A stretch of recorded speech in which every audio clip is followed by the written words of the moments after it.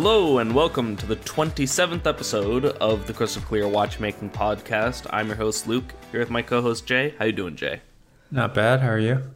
I'm doing well. Not much going on though, I'll be honest. Yeah, I mean, it is what it is right now. Yeah, but actually there is one thing that I've been doing, which is I'm about to move. Okay, that's cool. Exciting. Yeah, so I've been packing up my stuff. And it's amazing how, your Watchmaker bench and all your tools and, stuff spreads out, massively, massively wide. And then I packed it all up, and it just fits in, a pretty regular-sized box.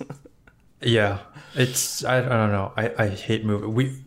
I know I mentioned to you, we moved a couple weeks ago, too. It's a pain in the ass. Yeah, and you just moved across town, you said, right? Yeah. Well, how far are you moving? I am actually changing zip codes. So. Wow. Big move. Whew. Yeah, I'm staying in the same state, though. Okay. Is it for work, for school, for just because? Yeah, it's I guess you would say school. Okay. Cool. And speaking of school, that's sort of our topic for today. Do you have any news? I actually do. It's not watch news, but there's news that I kind of want to run by everybody. Okay. Do you have any watch news? We should probably do watch news first, though. I don't think I do. And, I'm definitely not that great of a source of news. Okay. Because I'm not as plugged into the market as, a lot of the collectors, they've got their 5 or 6 watch websites that they check every day, in the morning, have a coffee, read all the watch stuff. I'm sure some stuff has happened, but that's just not me, Yeah, and I know it's slower these days because watch shops aren't even open, or if they are, it's been very recently open. So yeah, and even though I do have some compassion for the retailers and stuff, I do like that this has made some places start online stores. Right. Because I just think it's ridiculous in today's day and age that I have to literally go somewhere and buy something. That's ridiculous, man. I should just be able to buy it online. Yeah. You know what I'm saying? But the sad thing is, though, that's one angle, but the other angle is that a lot of mom and pop local stores weren't set up for that. And so they're getting screwed, basically. And a lot of restaurants that don't have that infrastructure set up, they could have been a great restaurant, but they don't have that set up. This brings up a very interesting thing for me, because on one hand, let's pretend that all the ADs and everything just disappeared. And everyone just bought stuff online. So the in-person ADs. Yeah. Okay.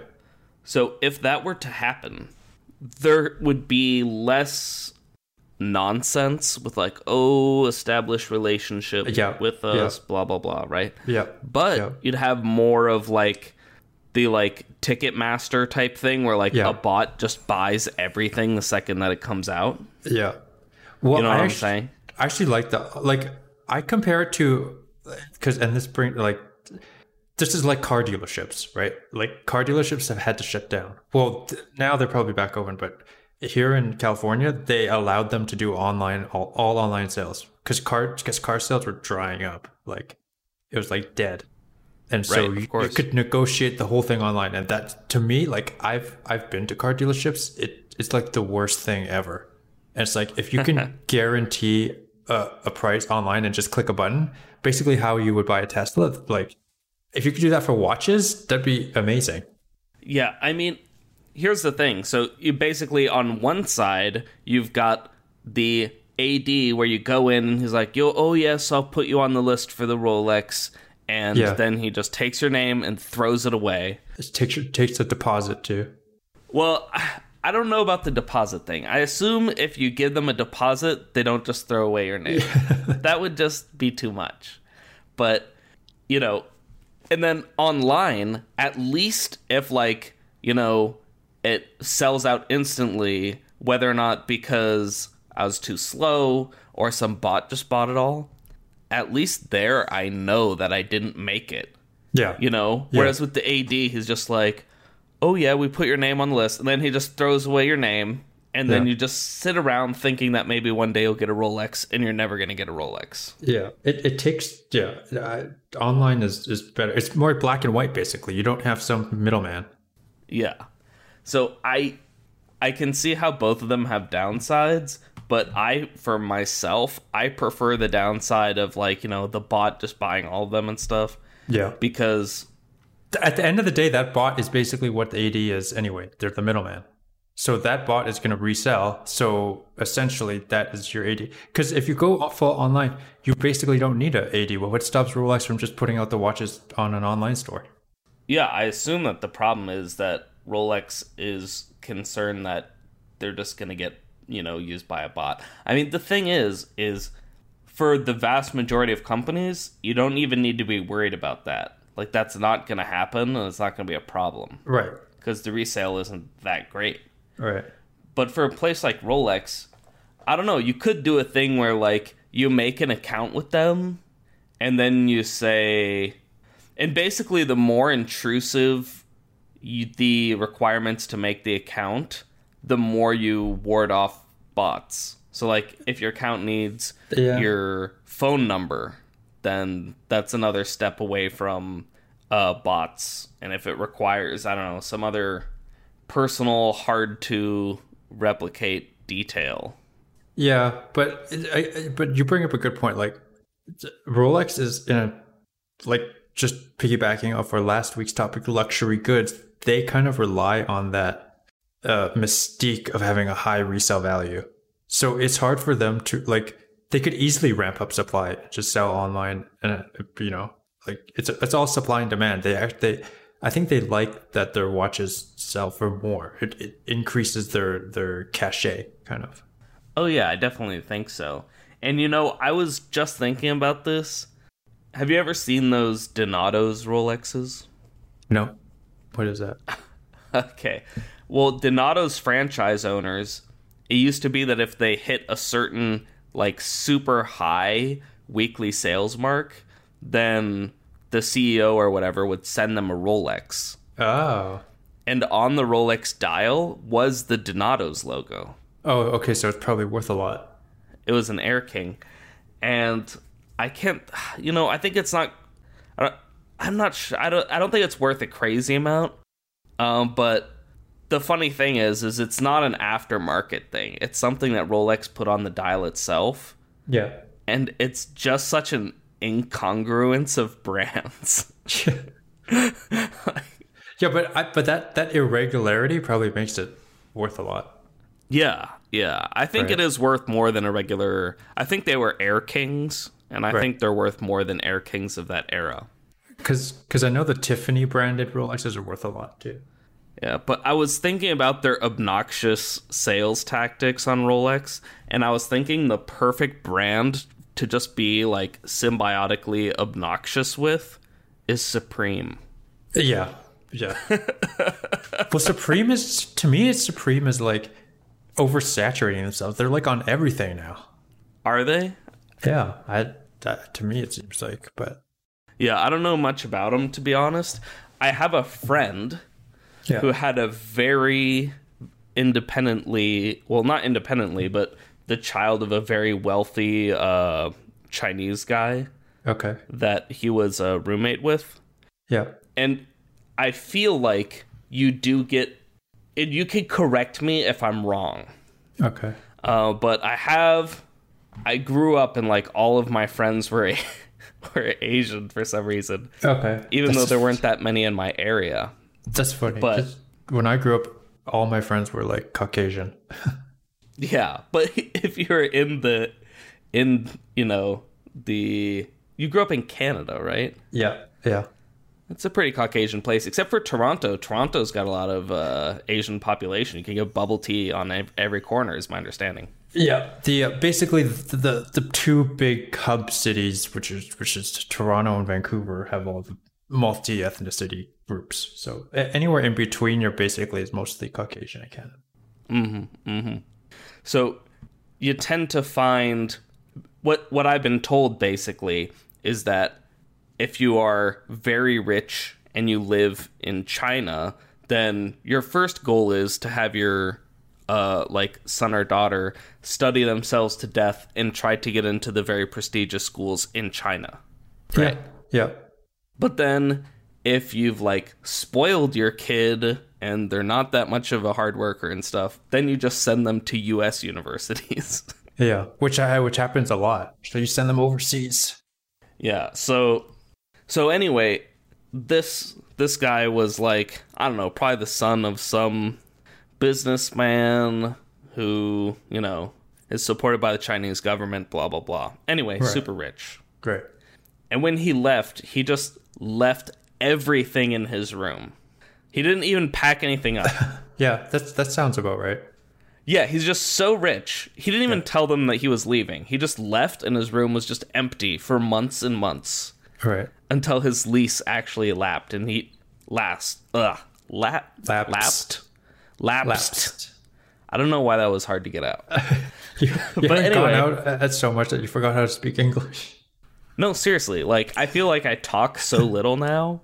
You know, sometimes words, you know, it's like that part of my brain of actually speaking is not as strong. But so his apartment lapsed and he had But he was you know, roommates like- with your friend, right? yeah. Okay. So he left behind like a huge TV and like a PlayStation 4 and like all this stuff. Nice. And one of the things that he left behind was a bunch of Supreme stuff, Okay. Yeah, that's crazy. You'd think he'd take that. including what my friend got. I actually think is kind of hilarious. It's like a gun that you can put dollar money into, and it just shoots the bills out. That's like, Like, for going to strip clubs or something. Yeah, like a rapper music video, just like spewing dollar bills everywhere. That's probably worth a lot, you know, because Supreme stuff is all limited. I think it's kind of hilarious. I mean, the problem is, when are you ever going to use that item? No, yeah, Like, you it's use it so once impractical. and then you resell it. That's hilarious. But yeah, so Rolex and Supreme. You know, a lot of people would buy it because it's like the Venn diagram of Supreme customers and Rolex customers. There's a lot of overlap actually. Probably. So, anyways, I had some news, non-watch news, about the podcast industry. Have you heard about Joe Rogan? You've heard about that podcast, right? Oh, yeah. He's moving to Spotify exclusively Yeah. in a year or so, within the year. But they didn't release how much they're paying him, but people online are saying 100 million for that exclusivity.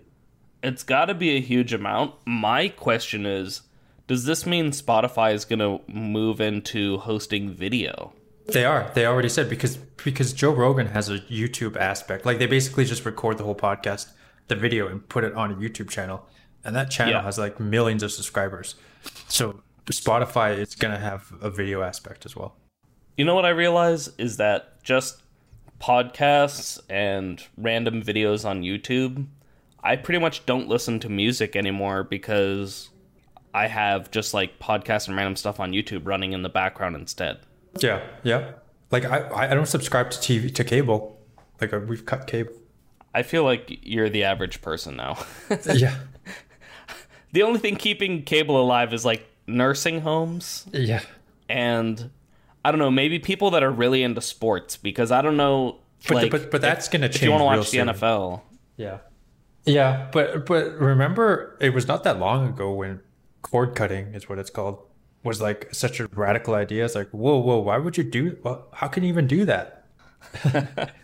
Anyways, it's the new age. so as far as watchmaking news, you don't have any of that, right? No. Okay, me neither. I'm sure that there's something that, you know, people like Hodinky are writing about, but Yeah.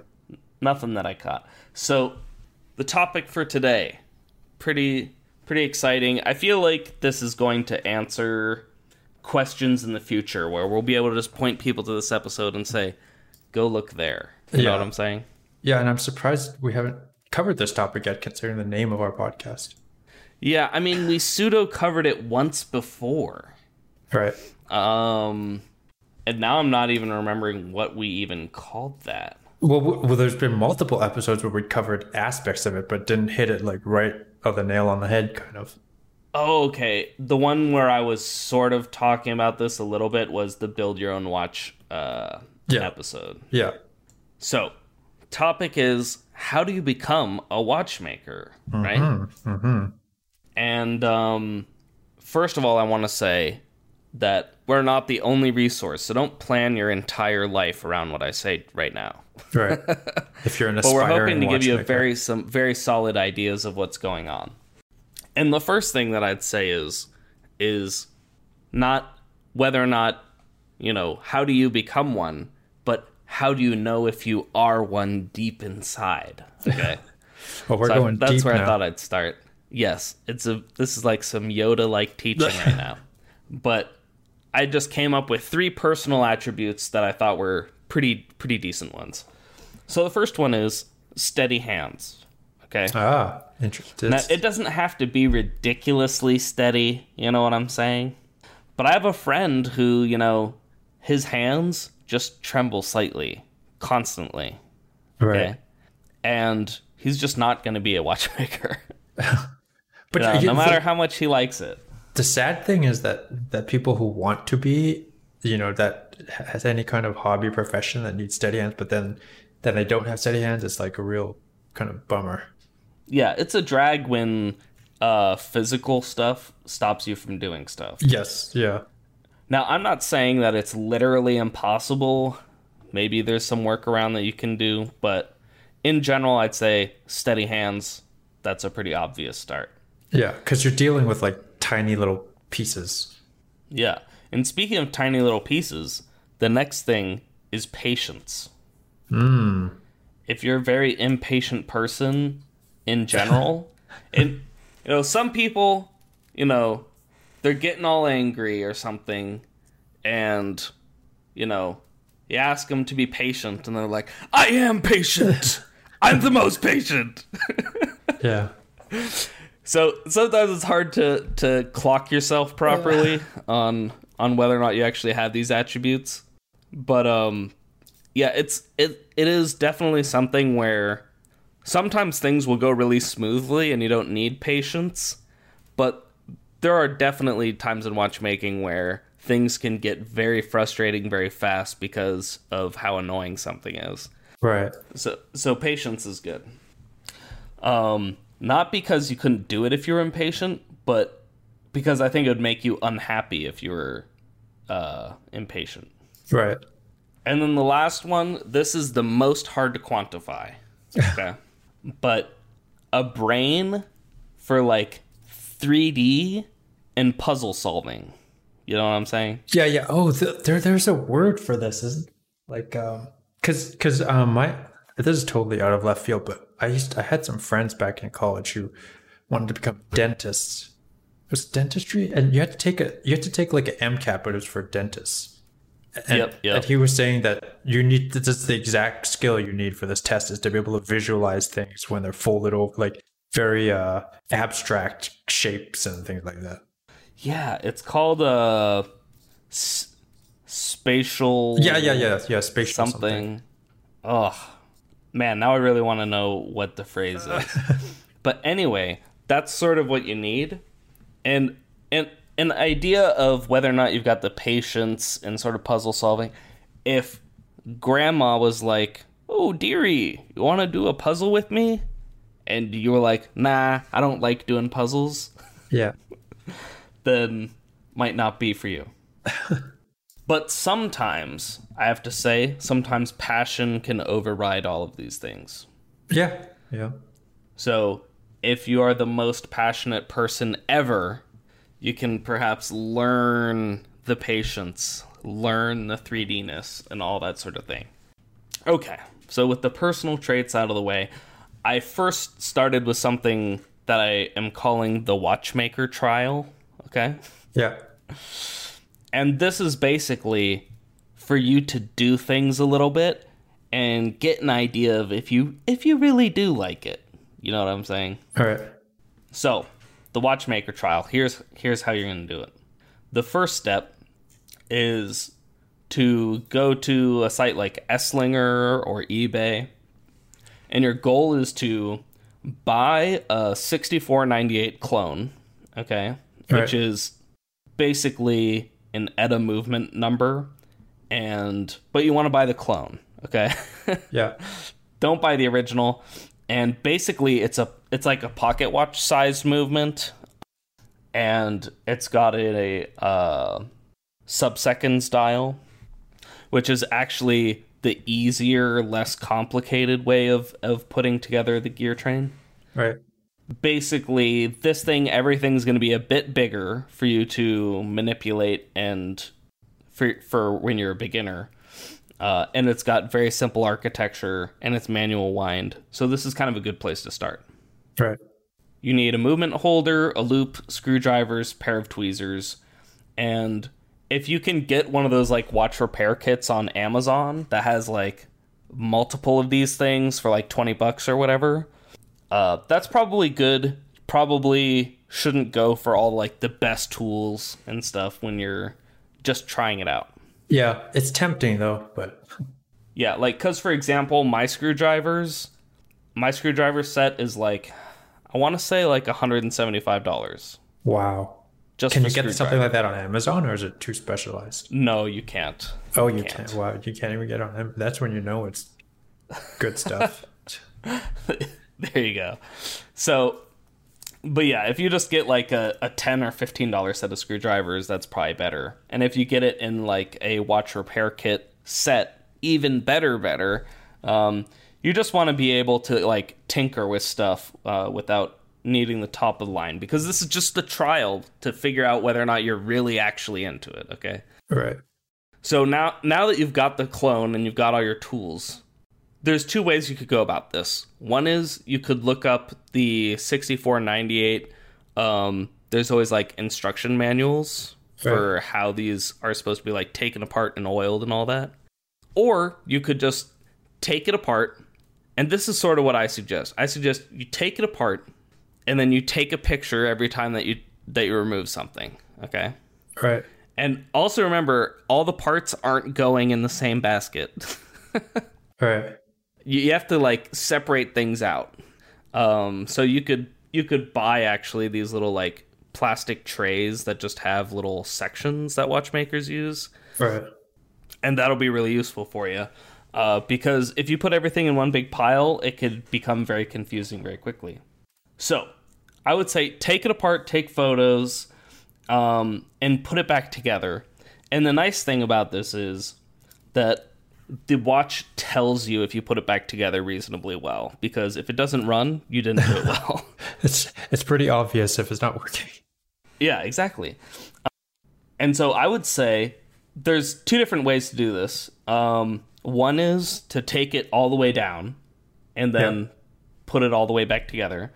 But another way you could do it, which I think has some value too, is to just do a small section and then put that section back together and then take it apart and put it back together. Because what I want is for you to get reps. Right. That's so important. I'd say overall, with this little setup that you've bought, you should like take it apart and put it back together maybe like 20 times. Okay. So you're very familiar with what's going on. You're getting used to using your smaller tools and everything like that. And I'd say, so the way that you do small sections is you just take off like a single bridge, and then you take out all the pieces under the bridge, then you put back in all the pieces under the bridge, you put the bridge back on. Okay, that's a good tip. Yeah. So you just want to get a lot of reps. And here's the part that's going to be the most hard. Okay. Yeah. So how do you get the watch to run at the end to show you that you did it right? Okay. So the first thing is that you wind up the watch without the balance in it. Okay. Yeah. So because there's no balance in it, there's no way for it to give off power. So once you drop the balance in, and by drop I mean extremely carefully place it in.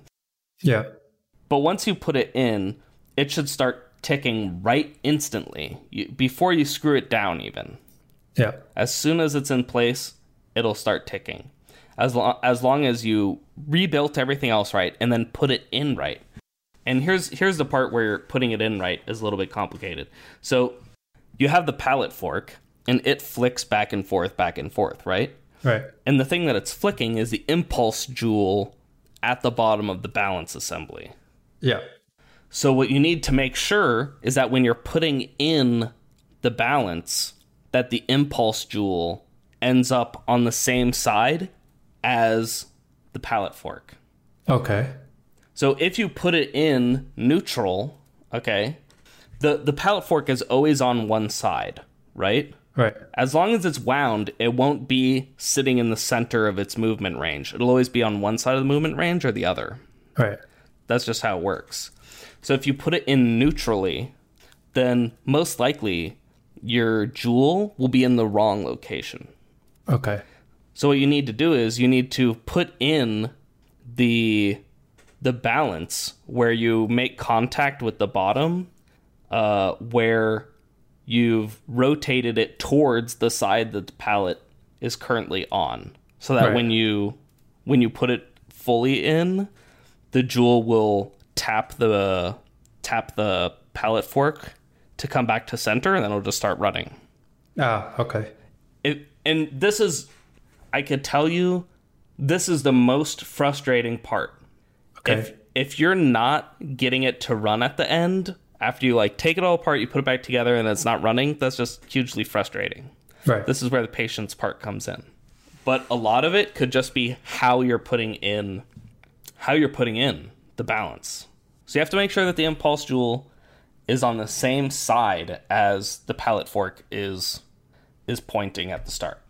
Yeah. It's actually good sometimes when things don't work right away, because that's when you actually learn, when you troubleshoot. Yeah. So I'm just helping everyone. That is the thing that will probably confuse you the most at the very start when you're just trying to get it to run. Like, look there first kind of thing. Yeah, because it's also the thing that you're doing right now. So you just fix the one thing that you're doing at that instant. Now, Right. Let's say you've done all this and you're still having fun, right? Yeah. Then the trial continues, okay?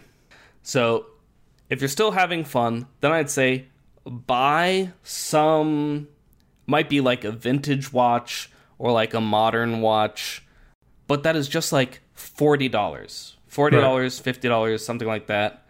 If it's modern, that probably means you're buying Chinese. If it's vintage, then it could be anything. And you'll need a couple more tools for this, but in your watch repair kit, if you get one of that to kind of consolidate tools, that can help. But you'll need hand removal tools and tools to remove the case back. Right. And for this is just adding another layer to getting used to the case and dials and hands and all that jazz. Right. So I'd say take it completely apart and then put it all the way back together to fully working condition, like 10 times at least. Wow, that's a lot. So how I think long? repetition is important. Right. Okay. So quick question: by the 10th time, or even the 5th time, how long should it be taking you to do this, or should it not matter? It's just as long as it takes. I would say pretty much as long as it takes. Okay. The one thing that is going to make this easier is I'm not expecting the person to take apart the barrel. Okay. Because the problem is that taking apart the barrel can be done without tools, but to put the spring back in the barrel actually requires really expensive tools. Okay, good to know. Don't take apart the barrel. Yeah, so when you remove the barrel out of the equation, it makes things a bit easier for sure. Right. And for this vintage watch that you're buying, I'd also go probably more the manual wind route. Right. It might also have calendar works. And if that's the case, you probably don't need calendar works and automatic winding works added to the complexity immediately. Right. So, but a lot of old vintage watches, you can find ones that have like calendars but no automatic winding, for example. Yeah. Or even ones that don't have calendars or automatic winding. Really, I just want you more interested in taking apart the case and everything and recasing the watch and doing the hands and the dial. Right. So this is all going to be very repetitive, but it kind of shows if you're still having fun repeating this over and over, that probably means that you're a reasonable fit. Yeah. Because there is going to be repetition in watchmaking, for sure.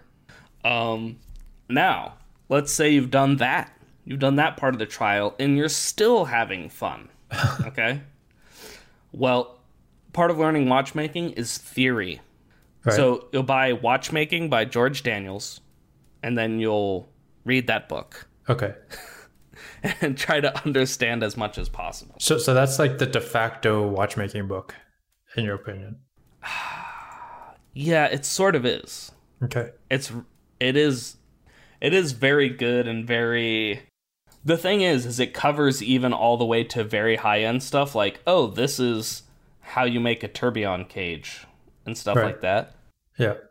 So you don't even need to go all the way through necessarily, but it's good because knowing like the theory and what things are named, that's the thing that the beginning of the trial doesn't help you too much. Right. Like you can pick up something and be like, what's this little thingy? I know it goes next to here and it's on that thingy that I'm winding with, Right. but you don't know what it's called. You know what I'm saying? Yeah. And that'll help you with that. Now, here's where I'd say our path splits in two, okay? Yeah. So the question is, do you want to be like a watchmaker, or do you want to be like a hobbyist watchmaker? Right. You know what I'm saying? Yeah. So I guess I'll do the hobbyist route first. Well, I'd assume even if you want to be a real one, it has to be a hobby first, right? Not necessarily. Okay. So for hobbyists, one of the things that I'd suggest is there's a lot of like watchmaker mini courses held by some schools. So like the AWCI, for example, has a 5-day course called Introduction to Watchmaking. You'll basically be doing a lot of you're going to basically be doing the watchmaker trial that I was talking about, except with an instructor and learning technique for the tools and everything and having lots of expertise, and you'll still learn a lot. Yeah. It's actually amazing how you think you know something, and then you spend some time with somebody who actually knows something, and then you learn how much you didn't know. Right. So it's pretty darn valuable, and lots of places have these sort of mini watchmaking courses. Okay. And I think those could be cool for hobbyists. And heck, you can even meet other hobbyists that way and all sorts. Yeah. So that's one option. And so then we're in this new age, right? Yeah. Where you do things online. Love it. And that is also a place where you can learn some watchmaking on the cheap. So this will all be linked in the description.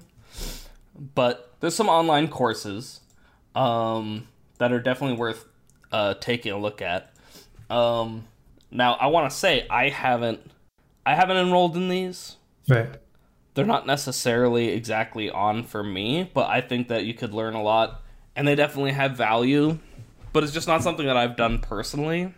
But I picked out some ones that are like well known and like reviewed and talked about, and so they shouldn't be bad. And I also made sure that the people who teach them are kind of good. You know what I'm saying? Yeah. So the first one, learnwatchmaking.com, it's kind of minimalist. There's not like tons and tons and tons of infinite amounts of material. But the thing is it's filmed like super clean, and the guy who runs it is like absolutely really good.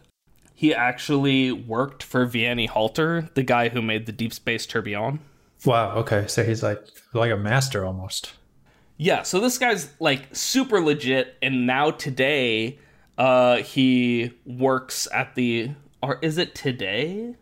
But I know he worked at the Patek Philippe Museum, where Wow. they like take really old timepieces and then they're like restoring them so that they can be shown in the museum. Okay. So that's like, once Patek Philippe is like, yes, you can touch our like cultural icons and try to fix them, that is a huge like mark of how much you're respected. You know what I'm saying? Right. So learnwatchmaking.com, that's the guy who's running it. Pretty legit. Right? Right. He's not going to teach you crap, right? Then the other one that I checked was Time Zone Watch School.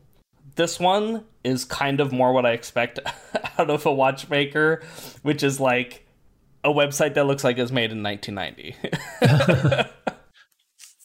That's never a good sign.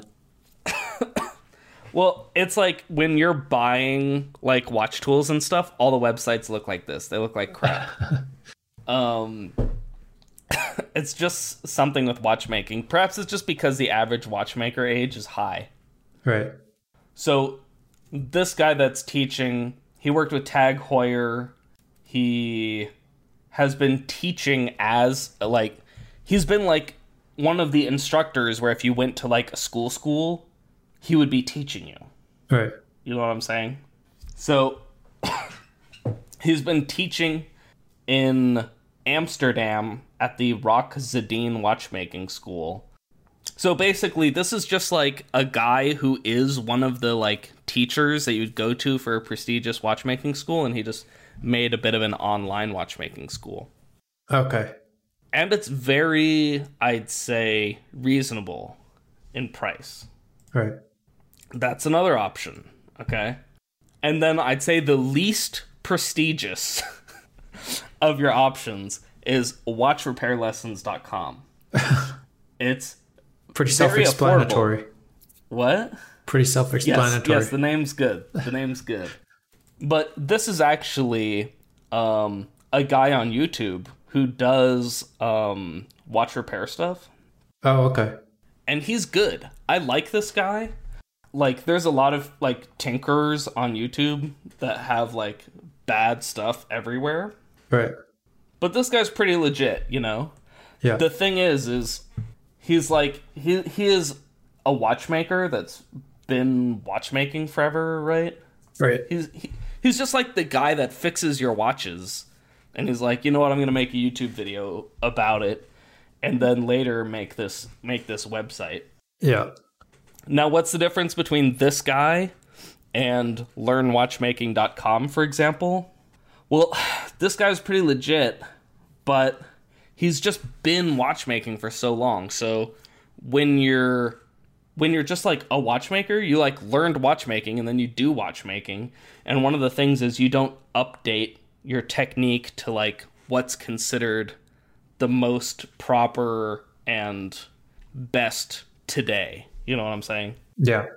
So, for example, here's just like a small example that shows how not big of a deal it is, but also how things change. Okay?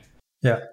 So, there's something called pegwood, which is like a type of wood where sometimes you just need to like poke something with a stick in watchmaking. Yeah. So, like, maybe you're like holding down a bridge or something with a stick, or, you know, you use it to like clean out jewels and stuff. Yeah. So when it comes to just like poking stuff with a stick, pegwood was the thing that people were using for decades and decades and decades, right? Yeah. Now today, if you go to like a high-end watchmaking school or you're at like some high-end servicing center or something, they won't use pegwood to poke at stuff. Okay. Instead, they use acrylic sticks that they sharpen or shape into the right shape. And the reason why is because pegwood is organic, and so it leaves like really tiny traces, like ridiculously tiny traces of wood. Ah. But it is still used to clean jewels. Of why they would switch is because if you can shape acrylic exactly, it could be a lot more accurate. Yeah, I mean, you can kind of like shave pegwood, but you can shape acrylic a little bit more. Yeah. But yeah, this is just like one of like the small differences. Okay. And then, you know, if you were like to go to school and you were to like learn everything at the max level, those differences really accumulate, you know. Yeah. And it shows how much the field has changed over time. But the thing about this guy is he's a great teacher, very personable, good to learn from. And I think because all he does is fix watches, I feel like he's very practical. Okay. And his course is cheap. You can buy his whole course for $239. Oh, that's a big plus. People are getting into it. Yeah. And then you could also go to his YouTube page and sort of just check that out. He's called the Watch Repair Channel. Okay. So very clean name. But I would say for all of this online course stuff, that's where I'd expect you to go and invest time and sort of learn. You could use it as sort of like an extended version of my Watchmaker trial. Yeah. But I'd say when you're done with these, you're not a Swiss watchmaker. Well, I would hope not. Yeah, like you're not amazing when you're done, you know? Like once you're done with these, you're still a hobbyist. This won't move you away from the hobbyist skill level, I feel. Which, by the way, is my skill level. I'm not saying I'm some master of complication watchmaker over here. Well, the last time I checked, you're not Swiss, right? No, I'm not Swiss. Okay. But the funny thing about Switzerland and Swiss watchmaking is there's so many people who make Swiss watches that aren't Swiss. Oh, okay. It's a very international concentration, apparently. Especially because Europe is a bunch of... It's like me saying, oh, you know, this guy's from Pennsylvania. Yeah. You know? Anyway, so this is where we get into the part where we're talking about you want to become a watchmaker, like, as your job. You know what I'm saying? How do you do that? Because I feel like what we've talked about what kind of person is sort of fit for it. Then we talked about, you know, are you really interested? You know, maybe you should do a few things just to learn and see how you feel about it, you know? Yeah. Then we talked about, you know, the online courses and the AWCI mini courses. Those are for hobbyists mostly. So how do you become the big head honcho? Okay. There's two ways. Yeah. One is the old school way, which is apprenticeship. Ah, that's in a lot of different industries, like a mechanic or something. Yeah. Now, here's the thing about apprenticeship. It's generally unpaid because you don't know anything, so why would anyone pay you to show up? You know what I'm saying? Because you're learning. Yeah. But it's very hands-on. Which is good. Yeah.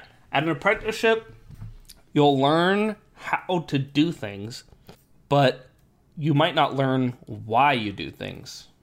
Okay. But here's the real stumbling block, which is it's almost impossible to find someone willing to apprentice you. Yeah, because it's almost like they're doing you a favor because they're teaching you the ropes kind of thing. Yeah, and if you think about apprenticeship back in the day, like 1800s, you would apprentice somebody and it'd be very likely that they continue to work with you and stay at your shop and actually help out, and your investment would be worthwhile. Right.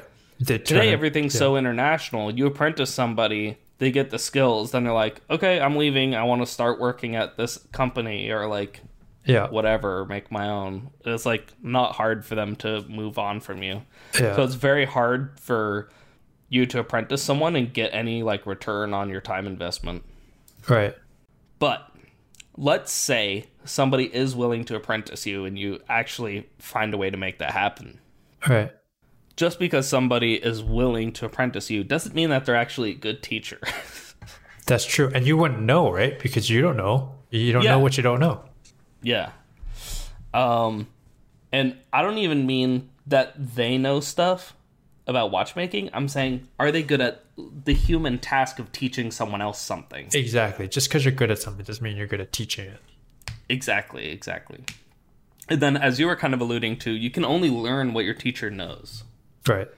So if there's kind of an improper selection of who's teaching you, that could be a problem. And then you can also have the problem, which is sort of on the line of what I was saying about the YouTube watchmaker and his teaching course, which is that you're going to learn things that are a bit old school. Because once someone enters the profession and they're just like fixing watches, them updating their technique to the newest standards doesn't happen as much. They tend to kind of do what they've been doing for decades or whatever. You know what I'm saying? Yeah. So that's sort of what apprenticeship looks like. I talked about it because it's technically possible, but I think the biggest hurdle is finding someone who even wants to have you there. Right.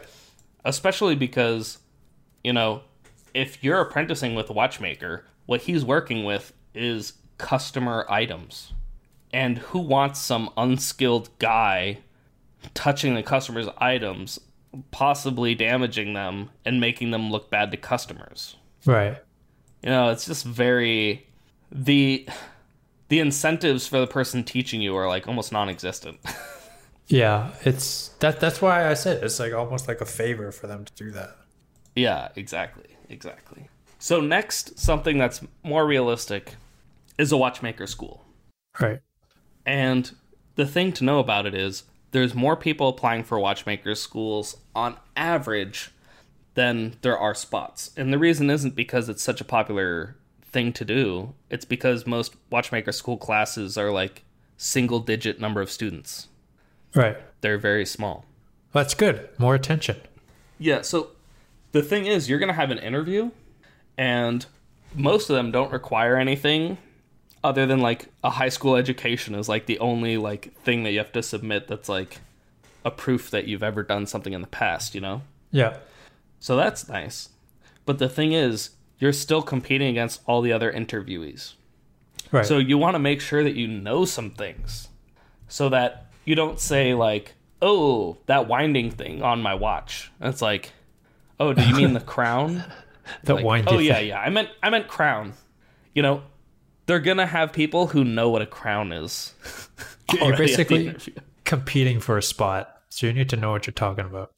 Yeah, so if you go in and you can already like name all the parts inside the movement, you know what the winding pinion is, what the cannon pinion is, you know, your pivots, your jewels, you can name all different parts, you know, second wheel, third wheel, seconds wheel. It's a weird way of naming things. All right. So the more that you know, the more that you can. I'm not saying that you should go in there and try to be like, I am the most knowledgeable person, because that's actually obnoxious. You know what I'm saying? Yeah. But if you speak their language when you enter the room, you're just so much more likely to get a spot. Right. So make sure you know some things, and that's part of why you're reading the George Daniel book, Watchmaking. Right. To get you there. Yeah. And basically, the more you read and the more you watch and the more you learn, the more that you'll do better at an interview like that.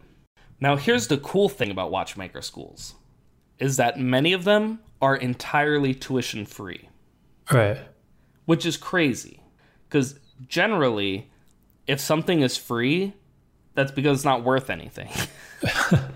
Generally. But the reason these are free is because there's a lack of watchmakers.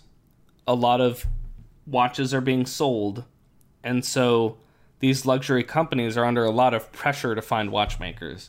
And so places like Patek Philippe and Rolex and Audemars Piguet and all these places, a lot of them are sponsoring these schools so that they can offer tuition-free teaching. Right. Now, the awesome thing about that is, there's a few awesome things about that. One of them is, if Patek Philippe is sponsoring a school, then you can be sure that they're only sponsoring a school if at the end they produce a student that Patek Philippe would be willing to hire. Right. Again, like the apprenticeship thing was like, you just don't want them to leave right after. You want to use them for something. Yeah. So basically, these schools that are free, that are sponsored, they have like pipelines. They want to pipeline you into the place that sponsored them, which means that you've got a job lined up at the end, which is awesome. The other thing is, it's free. That's also a reason why it's awesome. Yeah. And you know that their standards are going to be really high, because Patek Philippe isn't going to want someone that comes out using all the old school terminology and all the old school techniques that aren't what they actually use at their plants. You know what I'm saying? Yeah. Yeah. So the free schools are pretty awesome There are ones that have tuition, and I'm not saying that they're bad at all. There's no reason to think that they're bad, but the free it's kind of hard to turn down the idea of a free school. Right. Yeah. Most of them are 2 to 3 years. A lot of them 2. And your classmates will also become your contacts in the future. You know what I'm saying? So that's another advantage over apprenticeship, that you're kind of like building networking, and your instructors are your contacts, and watchmaking world is pretty small. Your instructors can help get you jobs too. Yeah. If your instructor likes you and they think that you're good at something, you're going to have a job lined up. Yeah. Yeah, I mean, if you're good, right? It's just like anything else. Yeah. Now, there's something that you might see out there called WOSTEP. And WOSTEP is basically like a general Swiss accreditation to a school, but it doesn't necessarily exist in Switzerland. Right. But it's not required that a school has it, but if it has it, it just shows that their standards are probably pretty high. Now, here's the difference between watchmaker schools and apprenticeships, which is watchmaker schools, tons of theory. Right. So you're going to definitely learn why things are there. And it's really valuable in that way, because if you want to get to the highest end of watchmaking, you really have to know why things work. And because you're the person who's going to make it work in the first place. Right. And then, of course, the last thing is that these watchmaker schools are going to have all updated ways of doing things. You hope. In general, yes. Now, of course, you have to pay for room and board and stuff. So if you go to school, maybe you need to get a part-time job. You know, you go to school from like 8 to 5 or whatever. Maybe you're a bartender at night. Right. Something like that. It's an investment. Yeah. But it's way cheaper than going to like a US college, for example. Yeah, that's ridiculous. Like with my sort of way of thinking about it from the US, you could not even have your bartending job and just get a loan for room and board. Right. Yeah. You'd need help or go to like get some sort of scholarship. It's pretty expensive. Yeah. Now, I wanted to point out one. Now, you're going to ask me, where do you find these watchmaker schools? Well, I would just say Google. At the point where you're applying to schools, I don't really want to tell you where to apply. Well, you should apply to like as many as like just like any other school. Apply to as many as possible and get like all the options on the table. Well, the problem with that is sometimes it's like, oh, this school only accepts students every other year. Okay. For example. Or it's not all at the same time. So you could get accepted to one school and you don't know if you've got options with other schools because... Yeah, they don't all come back at the same time or something. Yeah, it's not like the educational system where it's all like set at the certain time of year or whatever. That's true. I'm losing my voice right now. Which is weird because I haven't been using it that much. Maybe that's why. Maybe it is why. So I did want to point out one, which is the Veterans Watchmaker Initiative. This is for the U.S. Now, back in the day, like Vietnam, people would come out of the war. They'd have like injuries and stuff.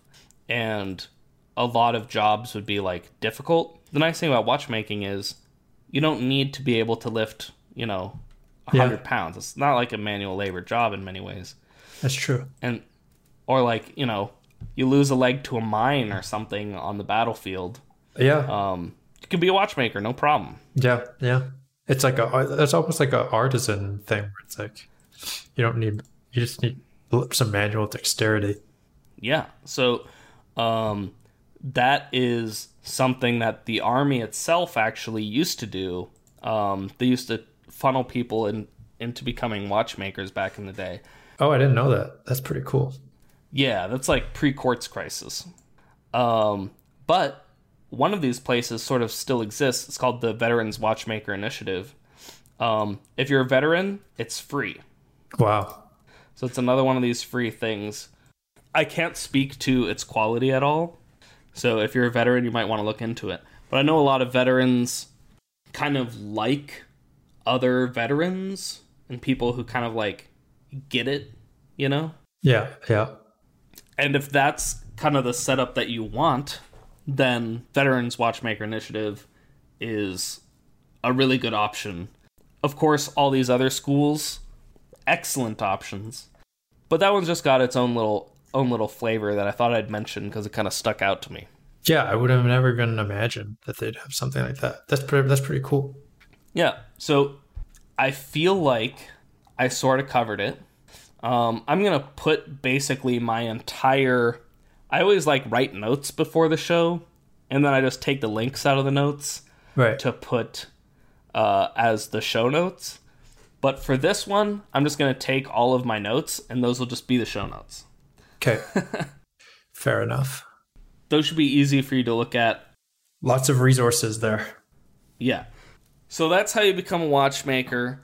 I kind of left it a little bit open-ended. Didn't tell you literally every little thing that you have to do, because in the end, it's your life. Yeah. You know what I'm saying? Yeah. And so you got to figure out some of the intermediate steps and stuff. And I don't want you to come out 4 years from now and be like, I went to the school, I didn't like it because it was the one that you specifically mentioned. Yeah, you know I mean, some saying? things you got to figure out for yourself, too. Yeah. But this gives you a general idea of how you're going to do it. What are the upsides of some versus others? Of course, I'm just a hobbyist, so I'm just doing it because I like it, and I've got my own bench. But in my dreams, I imagine myself sometimes going to watchmaker school and, working on high complication watches and stuff, and it seems awesome, Yeah, I'd imagine it'd be pretty, especially if they're into that sort of thing. Yeah. All right. Well, lots of info there, lots to digest. Yeah, and we broke our first promise this episode. Which was? I don't think we've ever promised people something that we haven't delivered on. And we said that we'd go over that Black Mirror episode. Right. That's my fault. That's my fault, guys. You didn't send me the episode. I'm going to send them that, and the next episode we will review that. So if you guys are interested in Black Mirror at all, make sure to tune in next episode, or give us suggestions on which episode you like as well. Which episode should Luke watch? Yeah, because Luke is interested in the ones where it's like basically AI or robots or whatever you want to call them as basically a life form, right? Yeah, where it had a consciousness. That's where our debate was anyway. Yes, yeah. So there's some great episodes about that. That's on me. All right. Well, I don't have anything else for the people other than like Instagram and stuff. People are still contacting me on Instagram. Got some interesting questions in my direct messages, and I love answering them. So people can continue to do that. Perfect. And I also want to say thank you for those people who rated us on iTunes. I see there are some new ratings. So there are? Oh my God. There's 7 ratings now. It's not 7 reviews, but there are more reviews as well. A rating is like if you just press, 1 to 5 stars, but then people actually left some more reviews. So very grateful for that. Because we only had 5 or something, right? Yeah. But now there's more reviews too. So. Yeah, those people are my favorite listeners. And you can get into that prestigious group. Now, why wouldn't you want to be a favorite listener? We don't favor as well? Apple or anything. It's just we were asking for that. All right, awesome. Well, we'll see you guys next week. We'll continue to discuss gears, springs, oils, watches, brands, all things watches, and watchmaking. Have a good week, everyone.